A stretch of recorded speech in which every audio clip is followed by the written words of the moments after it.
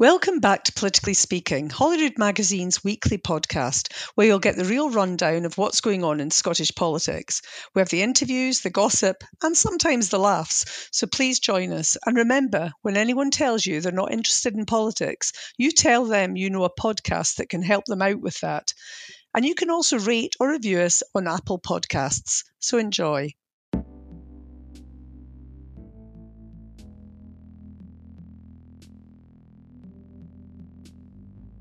Hello and welcome to Politically Speaking, Holyrood Magazine's weekly look at the fast-moving world of Scottish politics. I'm Chris Marshall, Deputy Editor of Holyrood, and it's been another busy week. First off, we've had the publication of the long-awaited Hamilton Report, which cleared First Minister Nicola Sturgeon of breaching the ministerial code over her involvement in the Alex Salmond affair.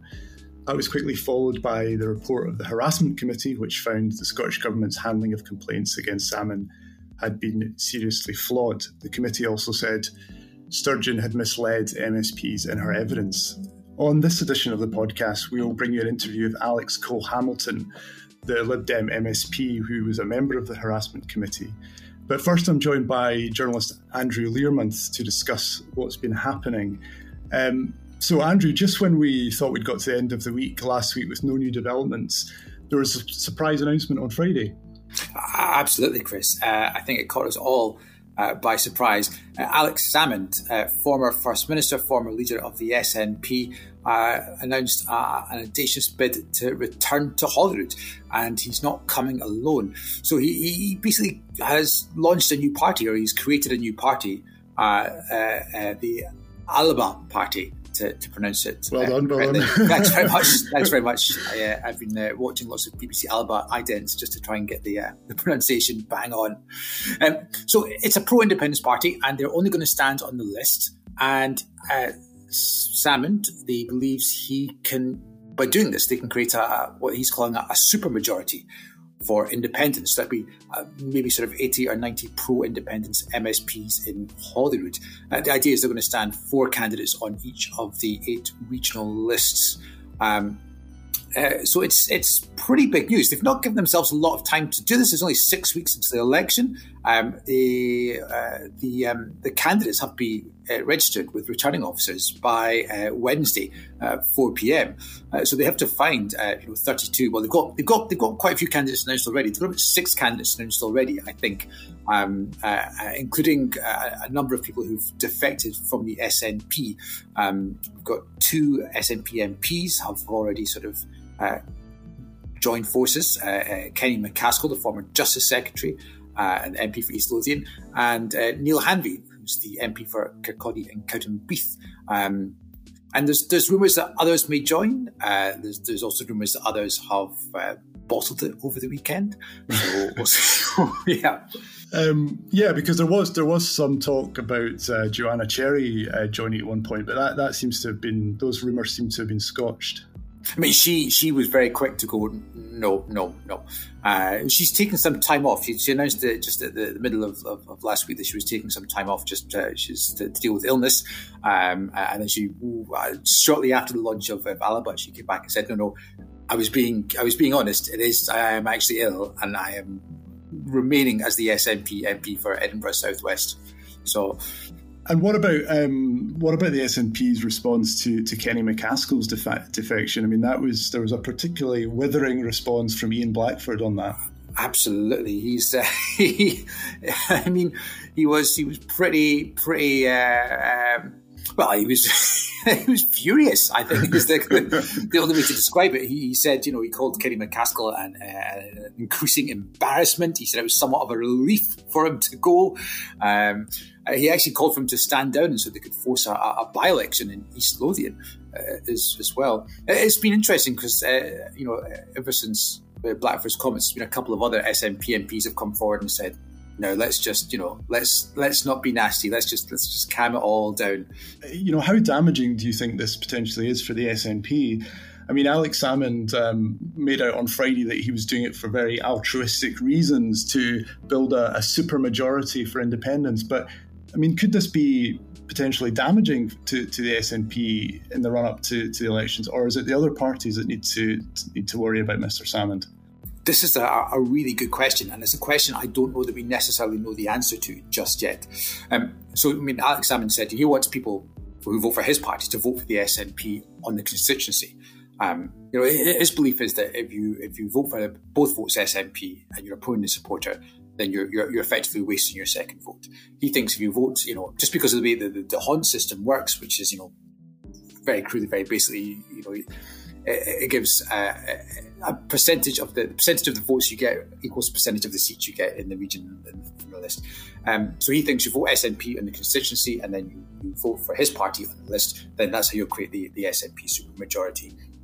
But it's such a very high risk strategy, because if the SNP then don't get enough votes in the constituency, then they're also not going to get, it could damage them on the list as well. We don't really know what sort of impact it's going to have on the SNP or on the Tories or on Labour or on the Greens. There's lots of theories flying around just now. I think we'll probably have to wait until we see the first couple of polls, because I suppose it depends on you can go, well, the Alaba, the idea of a supermajority, the idea of voting for Alaba on the list and the SNP on the constituency, that kind of works if the SNP clean up in a constituency vote, which the polls have suggested they will do. But now we have this big unknown, this the creation of this new party coming here. What does that actually mean for the constituency vote? Are we then going to see, unionist voters flocking to being a bit more strategic, as Douglas Ross has called for over the weekend? Perhaps even sort of tactical voting. I think it's a great unknown, and we will find out soon enough. And what do you think Alex Salmond, the MSP, would look like? I mean, do you think it's somebody that's going to just vote with the SNP on all issues and be a kind of lone voice in the background, or is it someone that's going to make life even more uncomfortable for Nicola Sturgeon? Oh, I think definitely will make life more uncomfortable for Nicola Sturgeon. I think the way that Alaba are positioning themselves, certainly those issues which have been really divisive in the SNP, so things like the Hate Crime Bill, things like the Gender Recognition Act reforms, they're definitely going to take a very different position. But it seems like, given who's joined the party, who, in the sense that we've had the SNP Women's Convener and Equalities Convener who definitely represent a certain wing or point of view on Gender Recognition Act reforms. They've joined Alaba, so we can assume from that, and we can assume from the fact that there's a women's conference in the next couple of weeks being led by some of those people, that we are going to see a party with very different approach to some of those key issues. So I think that could be, that sort of sets up some of the tensions, I think. But the other tension will be over independence. What the Alaba MSPs will have is, the other frustration in the SNP over recent years has been over Nicola Sturgeon's push for independence. There are a number of sort of people in the wider Yes movement who believe that she should be going faster and harder, and they're all going to be with Alaba, and they're all going to Alaba MPs will be, I think, pushing Nicola Sturgeon if they don't think she's going fast enough or hard enough on holding a referendum or pushing for independence. And where do you think the recent controversy around the reports that have been published leaves Nicola Sturgeon? I mean, is she ultimately damaged by some of this stuff, even though she was largely exonerated, or does she emerge from it even stronger? I think, again, that's a really good question. I think, this time last week, genuinely, we were unsure whether or not Nicola Sturgeon would survive the week. But then the Hamilton report came and exonerated her. The Holyrood Harassment Inquiry report was pretty damning about a number of things, but it kind of has been dismissed a little bit because of the leaking, and I think we're going to hear a bit more about that from Alex Cole-Hamilton. And became it became easy to dismiss because some of those key votes went down party lines. But then you kind of had the vote of no confidence, which was a massive. I think it's fair to say it was a bit of a disaster for the Tories in Holyrood last week. So Nicola Sturgeon didn't just survive it; she easily survived it, and I think it sort of made her a lot stronger because of it. And again, it's interesting to see what effect Alaba will have on the SNP, in that some of those people who've been putting the most pressure on Nicola Sturgeon over things like the GRA, over things like the Hate Crime Bill, over things like her push for independence, well, they're no longer in the SNP. So will that make her position just that little bit stronger? Maybe it does. Who knows? Well, anyway, some fascinating weeks ahead, Andrew. Thanks very much for that. So now for our interview with Alex Cole-Hamilton, obviously a member of the committee that we were just referring to. He spoke to Mandy Rhodes, editor of Holyrood magazine, last week.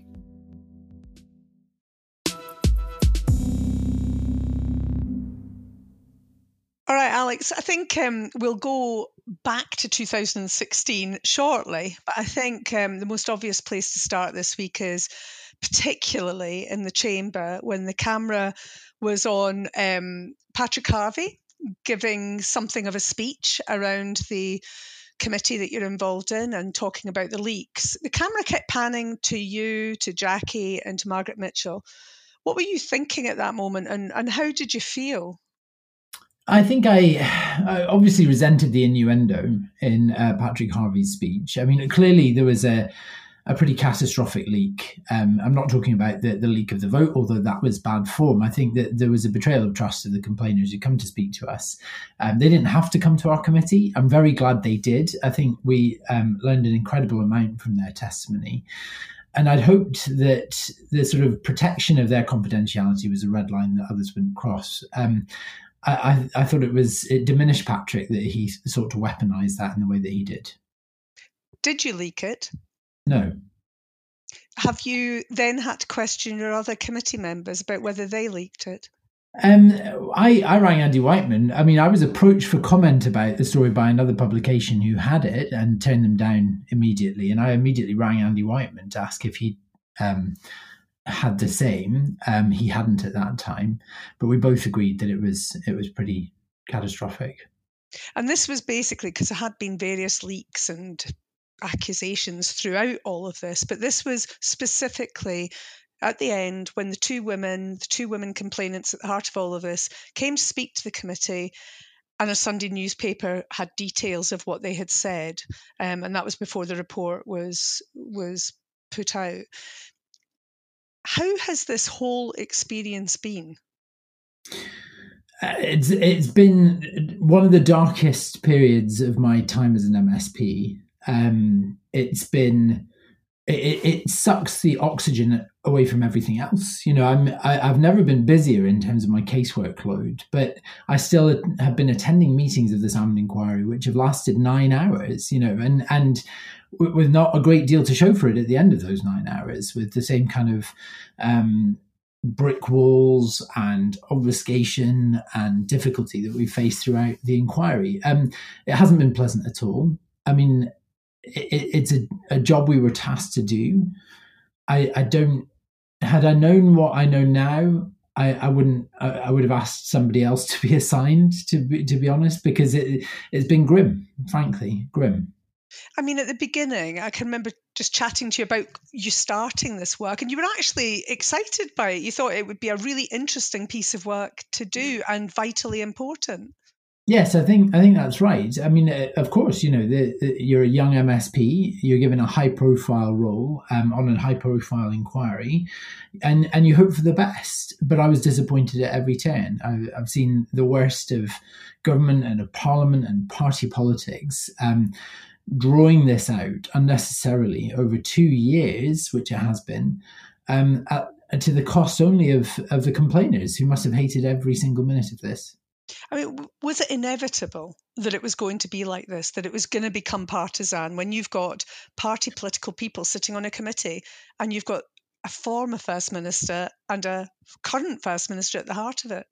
Yes, it's a matter of public record that I've said subsequently that this should never have been a parliamentary inquiry, that this should have been a judge-led inquiry, not least because of the legal sort of restrictions that we faced, which prevented us from getting to the truth on some very key issues.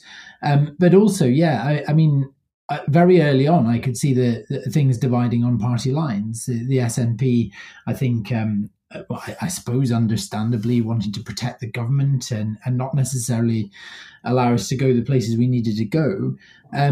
But I think also one of the unfortunate consequences of the government delay in giving us the evidence we needed, Salmon's delay in giving us the evidence we needed, is that we have concluded hard up against a general election. And in the 6 months before a general election, politicians go a bit doolally, don't they? And things, I think, become unreasonably charged. And that certainly happened to a degree in this. I mean, I've tried to walk a straight line on this, but yeah, it's not been great. Particularly around the leak about what the women said. I mean, I think you and I, when we talked at the beginning before the actual inquiry had got underway, I felt quite strongly that the women were almost immaterial. That sounds very hard, but I just meant this was about how the government handled this. In the end, it was the women's testimony that I think probably changed some views. Is that fair to say?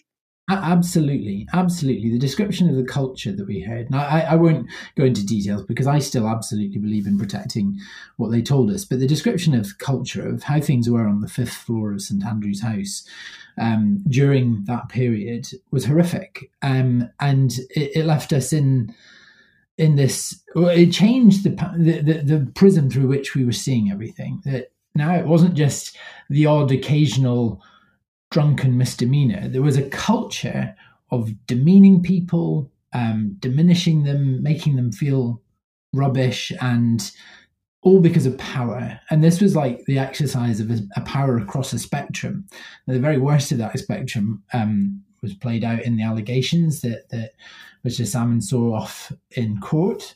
But it goes right back to sort of basic bullying and terrible behaviours, which I don't think we properly understood the scale of until they came to speak to us. Was that down to one man, though? I think it's a culture of it was a permissive culture where a blind eye was turned, and that the complainers said that themselves. There was a culture of silence. I suppose there was an anxiety about upsetting the political project of the day, which at the time was the independence referendum. So there was a complicit role that others played. I don't think any other individuals were named or hinted at as being the perpetrators of those behaviours. But I don't think it was necessarily limited to one individual. Is there a disconnect for you, Alex, having sat through all the evidence from civil servants, from the top down, and the political side of things, that other people didn't talk about a culture of bullying? I didn't hear the PAMSEC or the civil service. We did hear it from the trade union rep, however. Well, I tried to draw that out in the early days of the inquiry, if you remember, and got people to admit to what I called a sort of water cooler chat about bad behaviour. They were quite explicit in saying that it wasn't sexualised, but I think there was a widespread scuttlebutt of things, of inappropriate, low-level, aggressive behaviour, perhaps on the part of the former First Minister. And I think, in retrospect, looking at it following that testimony that we heard last week from the women, it's probably part of that feeling that people had become inured to it, that it had become so commonplace, and the blind eye had been turned for so long. It was a muscle memory attached to it. People didn't think what they were seeing was in any way appalling or needed challenged.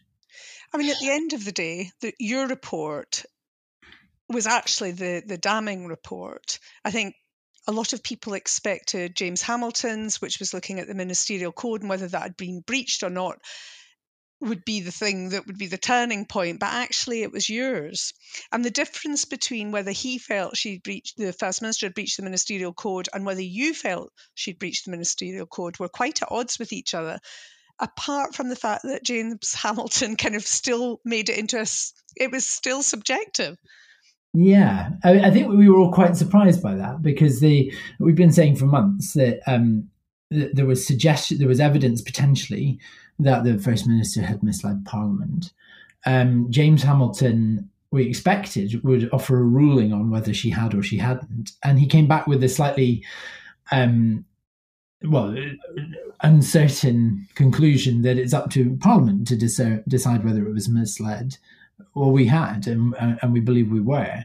But he nevertheless gave her a clean bill of health as far as the actual code went. So I think we're in a bit of grey area territory here.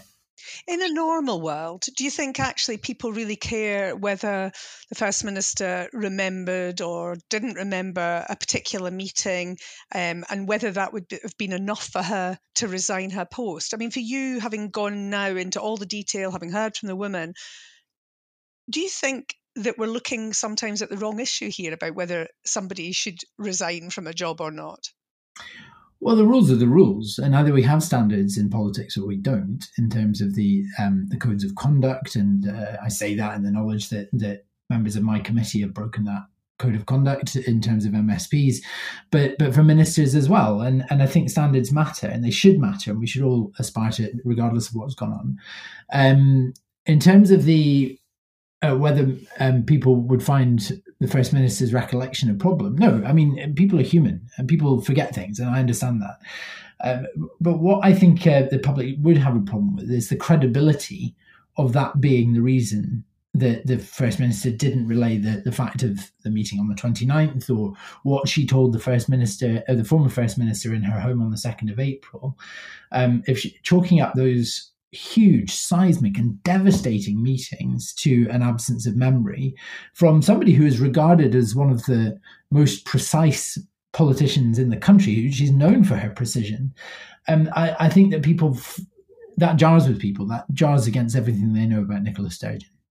Is she diminished in your eyes? That's a really interesting question. I mean, I actually have a lot of respect for the First Minister. I have a lot of respect for the work she does and how hard she works. Now, I would make very different decisions than she does, and her politics will never be my politics. But nevertheless, I have a lot of respect for her. I'm not sure I detect any sort of overt, malicious attempt to pervert the course of justice as regards our inquiry, or nefarious attempts to cover things up or conspire against Mr. Salmond. What I think I sense has happened is that the First Minister perhaps tried to explain away what was perhaps a completely human response. You have your best friend and mentor of 30 years come to tell you this terrible thing. Your initial reaction is probably quite a human one, which is, well, what can I do to help? Because this is your pal.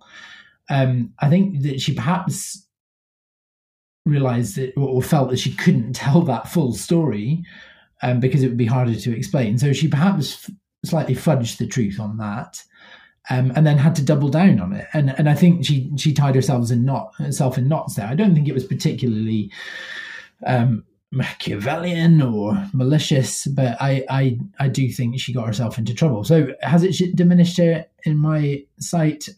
Well, the whole episode has diminished the government in my sight. And I think subsequently, we didn't hear a lot about the women, the complainers at the heart of this, when she got the clean bill of health, as it was from James Hamilton. So I felt that diminished her slightly. I mean, others have called it quite grotesque, actually, that there was almost a recruitment drive around the fact that she was cleared. How did you feel about that? Yeah, it did feel that getting past the Hamilton inquiry in particular was just a staging post onto the election. And she could walk away from it and feel vindicated, although I don't think she has been vindicated. And it struck me, it reminded me of that quote, I think that's in our report, about the support that was offered to the women at the heart of this, who, after the judicial review, after the concession, they report feeling like they were, quote unquote, dropped by the government, not followed up in any way. And I think that, the First Minister's reaction, the reaction of the high-ranking members of the SNP this week following James Hamilton's report, and I say it's a clean bill of health, it isn't a particularly clean bill of health, but it allows her to continue. I think that speaks to that feeling of being dropped, and that the women don't matter to them anymore. Yeah, they felt like they were left at sea, they said. I thought that was chilling. Yeah. In terms of the credibility of the committee, I mean, there are lots of, clearly we've all been listening to lots of conspiracy theories throughout all of this, But one is, it was very quick to say that you or Murdo or Jackie were to blame for leaking anything from the committee. Isn't it more credible that it was SNP members that basically wanted to undermine the credibility of the committee that was about to say that the First Minister, her position wasn't great? Well, that's certainly an interesting theory. I'm really not going to speculate on who leaked it. I mean, that argument perhaps holds water. I mean, the SNP hated our committee, they hated our work, and they were trying to stop it all the time or bring it to a premature conclusion. Whether they go so far as to undermine it by burning the women at the heart of this again, I like to think that's even beyond them, but it's not beyond somebody. Somebody must have done it. And so that story potentially holds water, but do you know what? I'm not sure we'll ever know. I support the idea of being an inquiry, but a lot of these stories are passed by word of mouth via phone call, so it's going to be quite difficult to ever get to the bottom of it. But you could be right. I'd be horrified if you were, but we live in a dark political climate at the moment. How are relationships between you and your other committee members? Jackie and I have actually become very firm friends during all of this, and I've learned a lot from her in the process. And we actually still speak most days just to shoot the breeze, because we're all both in marginal seats facing SNP challenges, so we've got a lot on. Murdo and I always have a lot of time for each other. Andy Whiteman has been a breath of fresh air. He's been lovely and really great to get to know. And I think we've kind of propped each other up from time to time when things have got pretty salty or the committee's coming under fire. We share similar concerns about what's happened around the leaks. So the opposition members, I think, all get on well. I mean, I have a lot of respect for Linda. I think she actually did quite a good job of chairing the committee. I mean, there were times when I think she overreached, but we communicated that to her, and I do think she improved on that.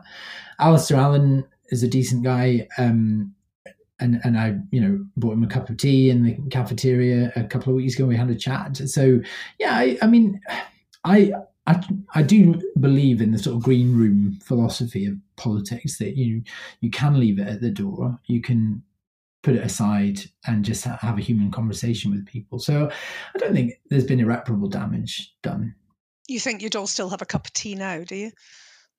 Yes. Well, I don't know if they'd have a cup of tea with me, but I'd be happy to have a cup of tea with them. And maybe a good thing that Maureen Watt's standing down anyway. I think Maureen my relationship was I think we challenged each other quite a lot on the committee. I think she misrepresented our motivation in this. I think she just thought it was all about tagging the government and we didn't care about the women, whereas actually it was the reverse. I was quite happy to give the government a completely clean bill of health if we did right by the women, but I don't think either of those things happened. I mean, you also got criticism from Rape Crisis Scotland, which must have been pretty hard.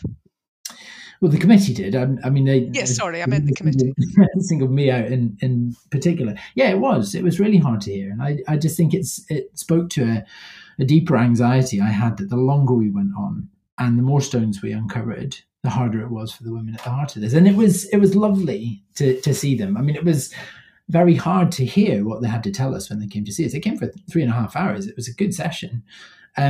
But they did it with a real strength and a real grace that I think I found very reassuring, that actually, they'd survived this, they were getting on with their lives, they wanted to tell their story, they weren't going to be silenced. And I have a huge amount of respect for that. It's interesting as you're talking about it. I mean, you've mentioned a number of times that you got a sense of something, or the more stones that you lifted up and uncovered things. It still feels like you may feel that you haven't answered all the questions. I actually think we got a lot further than I thought we would. I think if you'd asked me 2 months ago whether I would have answers to certain questions, like for example, Salmon's suggestion of this massive conspiracy involving government, Crown Office, Lord Advocate, high-ranking members of the SNP, I just said, I don't think we're going to come to a view on that, because I just never thought we'd get access to the evidence he was talking about, because we tried and failed a number of occasions, but we just tried a different way, and we actually suddenly got to it all. And we were able to say, well, I can see why it upset him, but it's not evidence of a conspiracy. It's just people supporting each other and helping the police with their inquiries. And that might be hard for him. Our committee's view may be hard for him to accept, but we've no skin in this game. It's not. I have no interest in protecting high-ranking members of the SNP, but I do have an interest in the truth. And the truth is quite clear that there just wasn't this smoking gun that he was suggesting that there was.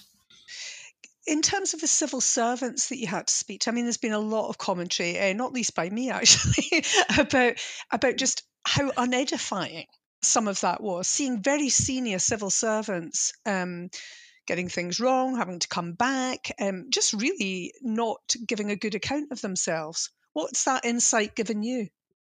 Well, it certainly gave us an insight, I think, a real-time insight into what must have happened in the latter days of the judicial review, and that glacial discovery of evidence that ultimately saw the government senior counsel having to go to the court on numerous occasions and apologise for the slow and incomplete discovery of evidence. It was like history repeating, really, as they came to our committee. Now, I understand that it would be very intimidating for them. I have a bit of compassion towards that. They had some training and. I can. They had £50,000 worth of training, Alex. I think I still scratch my head as to. Well, clearly we're in the wrong business, Mandy. I think if we can get £50,000 to train civil servants to come and not properly answer questions, then we should be doing that. It was really tough because it meant we had to keep bringing them back, and again, it tapped into that low-level anxiety I had about the amount of time this was taking, the amount of stuff we were having to drag out of people, and ultimately what that was doing to the two complainers and the wider group of complainers at the heart of this. No one has resigned, Alex.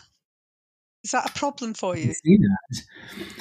Well, I think it's what message does it say? What message does it send to people in any walks of life, particularly those who might be in big organizations where they're suffering harassment from powerful people, to say, if I come forward, nobody's going to help me, nobody's going to protect me, and if it goes badly wrong, nobody's going to take responsibility for it. I just don't think that's right. I mean, there are so many serious, in fact, catastrophic errors of judgment, bad decisions, where, in any other organization, those who'd taken those decisions would be expected to resign. In fact, would have been expected to resign 2 years ago. I can't understand why that is. And maybe it's because there is this belief that accountability was diffused across so many people that it's just not enough for any one person to go. It's just, it doesn't reflect real life, I think, for a lot of people. I think I learned a lot that the civil service does not reflect real life, if I learned anything from this sorry business. I think the other thing is that people got very concerned about the separation of powers, and the worry that some of our institutions are just almost captured.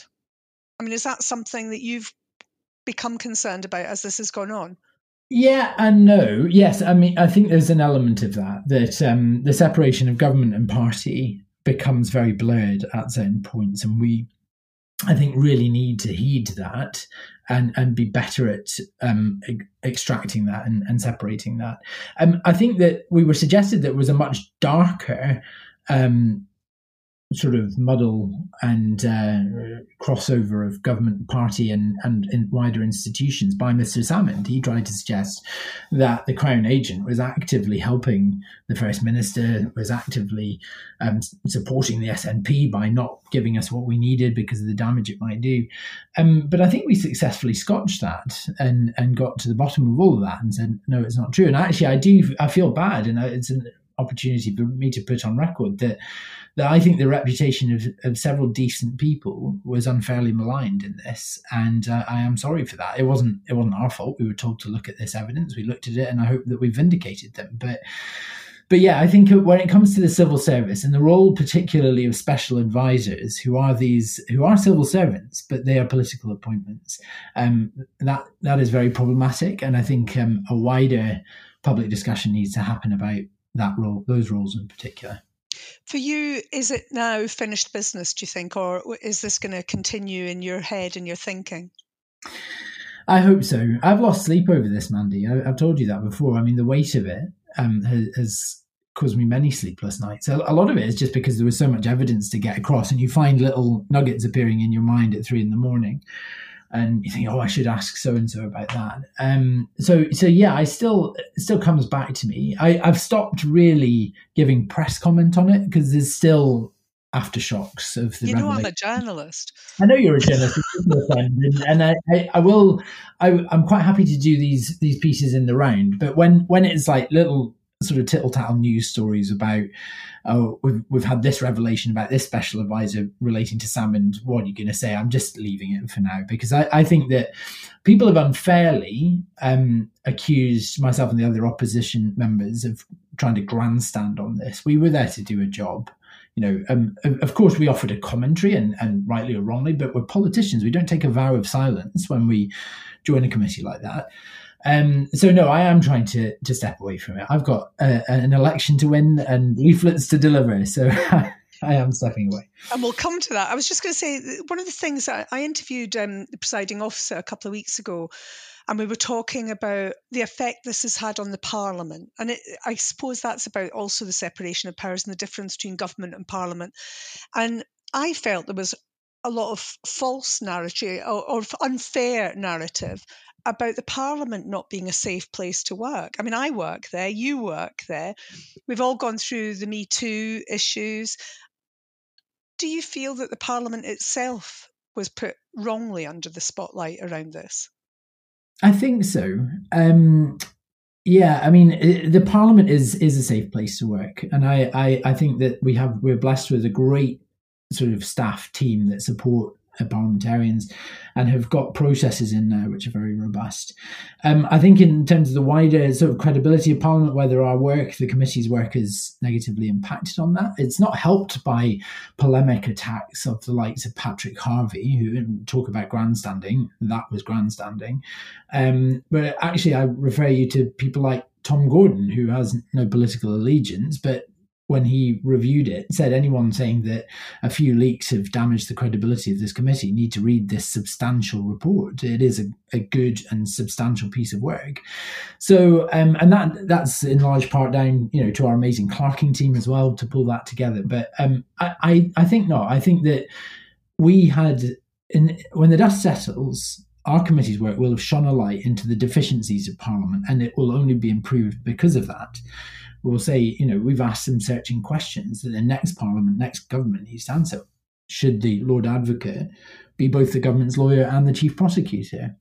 Or should the legislature, the Parliament, have stronger powers to compel government to action, like on the legal advice? So I think Parliament will become improved as a result. Do you have sympathy with what David Davis said about there being more powers necessary for the Parliament? The committee structure should perhaps have more powers, and privilege should be extended. Definitely. Well, I'm not sure about privilege. The irony of somebody who's standing up in the House of Commons and potentially outing complainers is not necessarily an advertorial for why we need that power in Scotland. But I think on the committees, yes. And I think, things like directly elected committee heads, where it's important that they are then accountable and subject to deselection if they become too partisan. I mean, Scotland is a unicameral legislature. We don't have a revising chamber like the House of Lords. It was meant to be that the committee structure was meant to be this dispassionate, neutral revising chamber. But we saw from the SNP majority administration of 2007 onwards, or rather 2011 onwards, that didn't work. And they were just rubber stamping government policy. So I do think we need to reform the committee structure, and perhaps election of committee chairs is part of that. Do you think Scotland has seen the last of the whole, what Nicola Sturgeon calls the salmon saga? If ever I've been good, I hope so. My goodness, this is a psychodrama. I mean, you know, Scotland is exhausted. We have just been through Brexit and a global pandemic. We're still in the global pandemic. We need a period of calm and stability where the psychodrama of Salmond and Sturgeon and all the bit part players around them can be put to bed. I mean, I think people have moved on or want to move on, but I fear this may have some twists and turns to come. So moving on, when you were elected 5 years ago, I mean, technically you are still an MSP, but you're fighting for your seat now. Mm-hmm. When you were elected in 2016, we've just ended the 5th session. Did you really think this is how it would end up? No, and in a way, it's a sad way to end. Because it was so dark and grim, and actually it's not typical of the rest of my 5 years. I've had the best time of my life. I love it. Nothing about my job disappoints me in any way. And yeah, I mean, it was hard work, the Salmond stuff. It was time consuming. It was laborious. It drew quite a lot of criticism, some of it really unfair. But you know, it was a job, and you sign up for this role and you get appointed to stuff, you've got to do it, and it's all just part of the mix. And yeah, I've had a great time, Mandy. I love my job. I passionately love it, and I hope I get to keep doing it. But yeah, so it was a sour note to end on, but it doesn't in any way take away from the satisfaction that I've had and enjoyed over the last 5 years. Was it? I mean, I've known you for a very long time, Alex, but you know, in other guises, but. Was this in particular a kind of maybe bruising, but a maturing episode? Oh, without question. I mean, firstly, it made me realise how serious the MSP Code of Conduct is. It's not just a set of helpful hints. I mean, it underscores, you know, the probity and the importance of decency in public life. And I will live the rest of my political career to its letter. But yeah, I mean, also I think it made me realize that you know, it's easy to launch attacks on the government on Twitter and things like that, but there are times when it's not necessarily appropriate to do so. I've learned that now, and you know, I've never passed judgment over the outcome of our inquiry, and I certainly never impugned the integrity of the women at the heart of this. But there were periods in the committees where I think maybe I should have just stayed quiet on social media, because it does draw out a lot of negative attention. But yeah, so I've learned a lot, definitely, and I've learned a lot about processing complex information, which will serve me well. In the 5 years, have you made unexpected friends? Definitely. Do you know what I mean? I talked about the green room mentality before, and actually, some of my best friends are actually members of other parties. You know, I've got like Anas Sarwar and I are just great friends, and I'm so pleased and proud of him for being elected leader of the Labour Party. Ollie Mundell in the Tories, great guy. Donald Cameron, absolutely fantastic. You know, and huge number of Kate Forbes as well in the SNP. So right across the political spectrum, I've got people that, were I to lose my seat on May the 6th, I know that I would be friends with them for life. And that's so incredibly heartwarming. That said, you know, there's probably 5% of MSPs that just can't leave it at the door, that are always ready for battle. And even if you're in the bar with them, will go toe to toe with you on some ridiculous policy issue. But yeah, in the main, you know, I think our politics is very healthy, and we're too small a parliament to have animosity. It exists, but it's in the minority.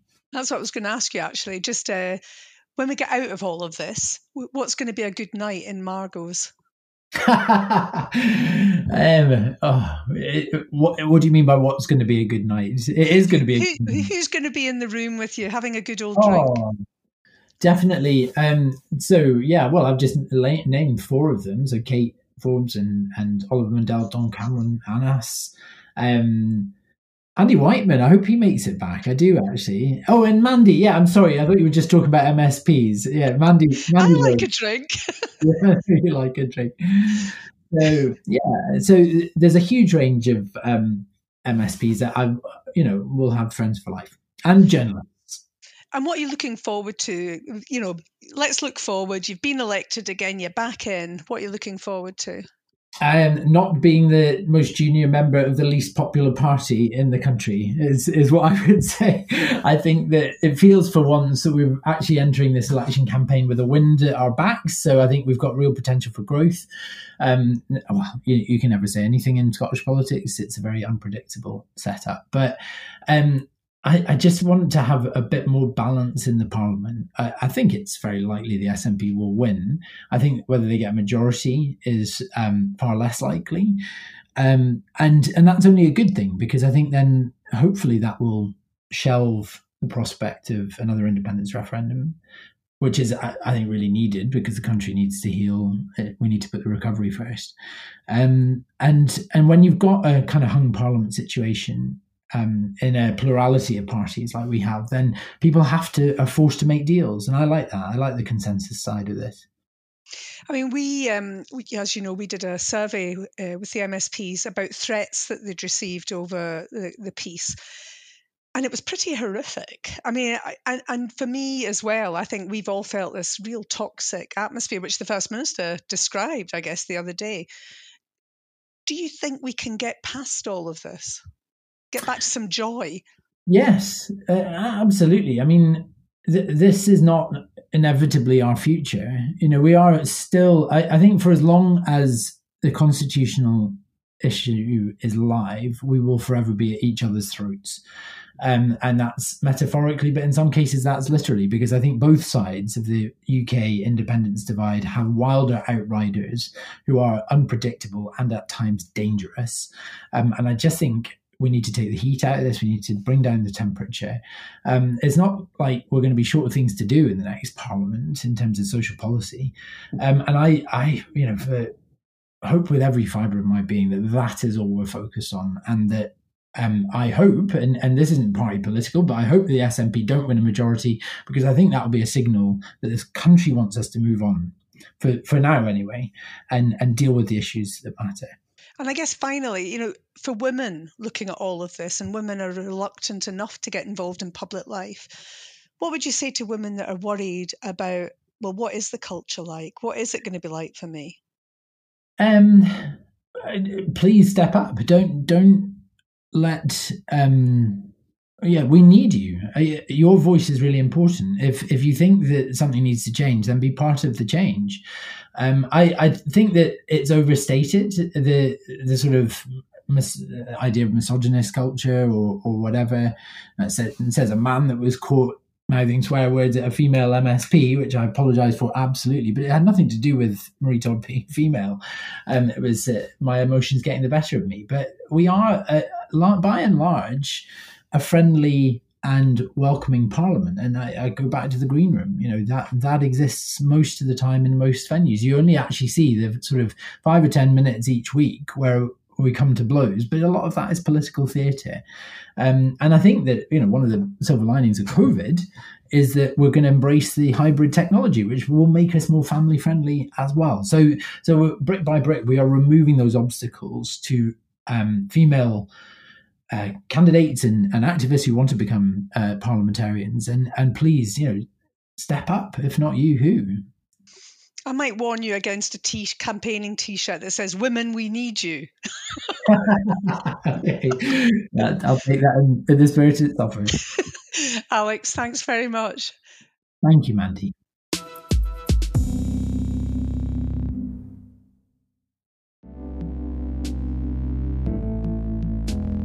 As someone much greater than I said, a week is a very long time in politics. And believe me, I know Scottish politics is never boring. So don't leave it long. Make sure you come back and join us on Politically Speaking. And remember that you can rate and review us on Apple Podcasts. And do tell your friends, because everybody has an interest in politics.